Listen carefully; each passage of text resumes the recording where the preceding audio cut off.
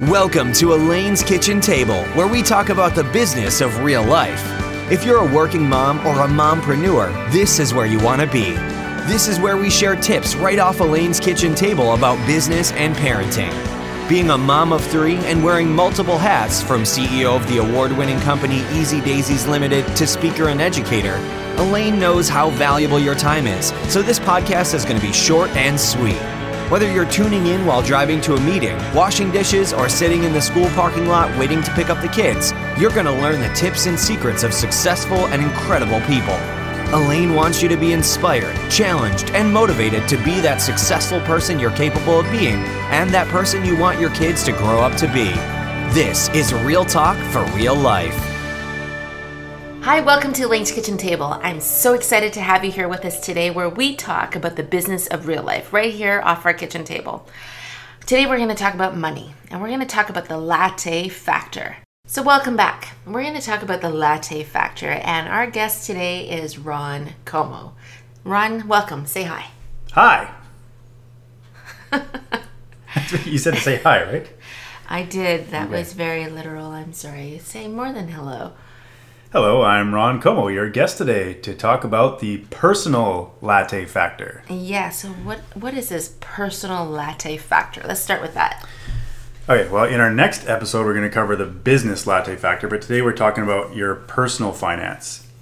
And for us, we first heard about the term latte factor, and I think it was made famous by this guy. Early in our marriage, we got a book called Smart Couples Finish Rich, and it was written by a guy named David Bach, sort of like the music guy, Bach. And we read that book, and we did some of the stuff it said in the book. We didn't do some of the stuff it said in the book. One thing I remember is we got our filing system going in our file cabinet for all of our annual expenses straight out of that book, and it works great. And one of the most famous concept he talked about in that book, and I'm going to give him credit for inventing it, is called the latte factor. Do you remember that? I kind of do, but I mostly like lattes. So let's keep going.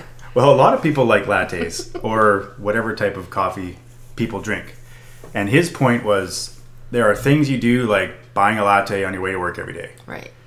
that you don't even notice you're doing. And you have no idea how much they add up. And let's just say that you like $5 lattes. That might be a good price for a latte these days. And you're spending $5 a day on coffee, and you're not really noticing it.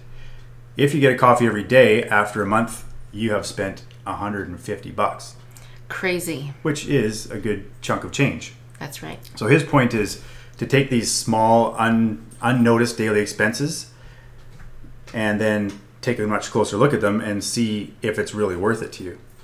And he has a formula that says if you had you save that $5 instead of spending it and invest it for 10 years, and then you pick a percentage rate return, let's say 8% would be an average rate of return if you were investing the money.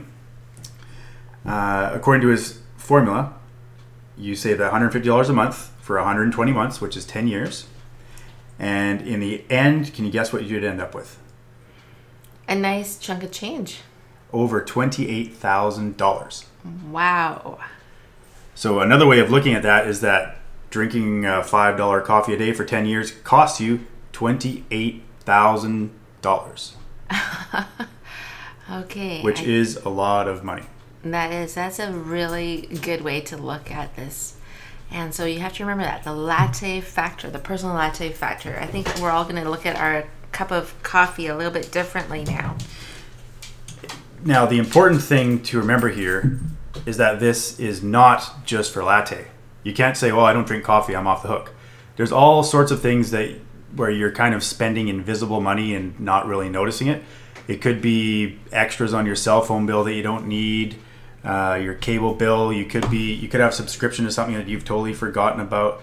You have to look through all of your expenses and look for things you can find where you can make those savings on a daily, monthly, or annual basis, and they do add up over time.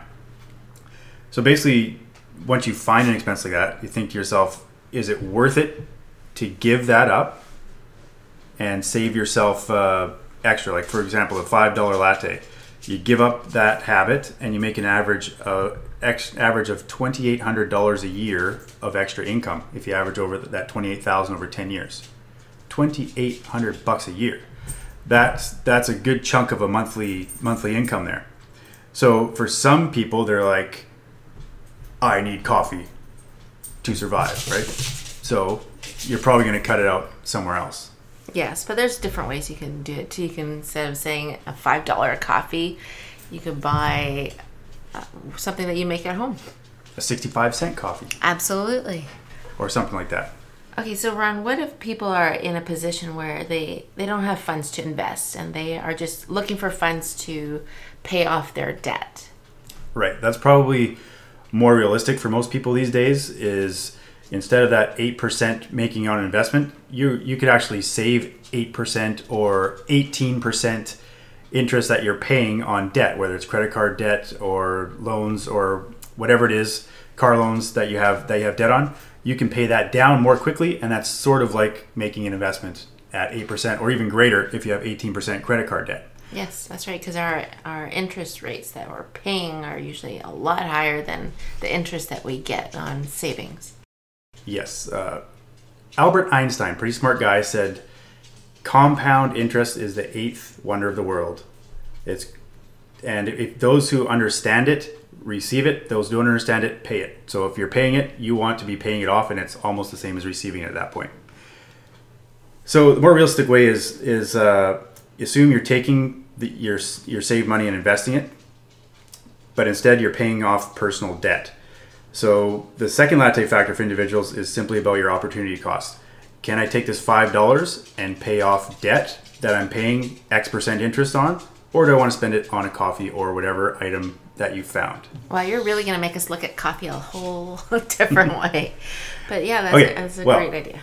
Let's say that you're taxed at 30% rate on your personal income. This is where it gets really interesting. It's different parts of the world, different countries, depending who's president or whatnot.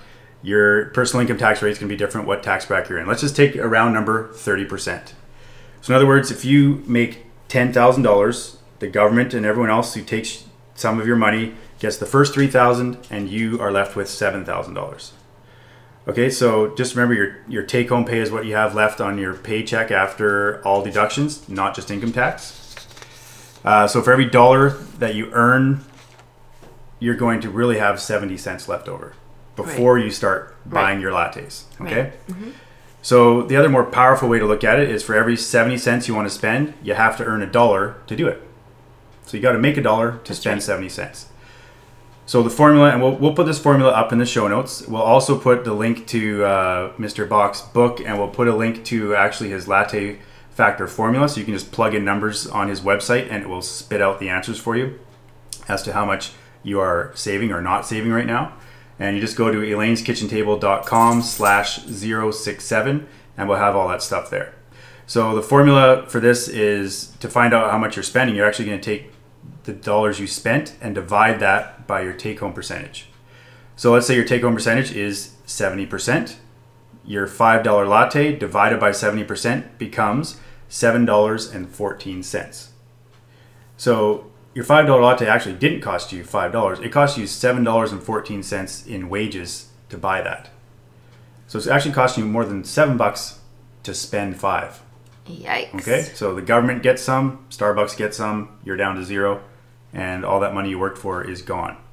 So that means you have a $150 a month habit, no matter what it is, $5 lattes, whatever it is, that would actually cost you over $210 in personal earnings to pay for that $150. That is crazy. So, yeah.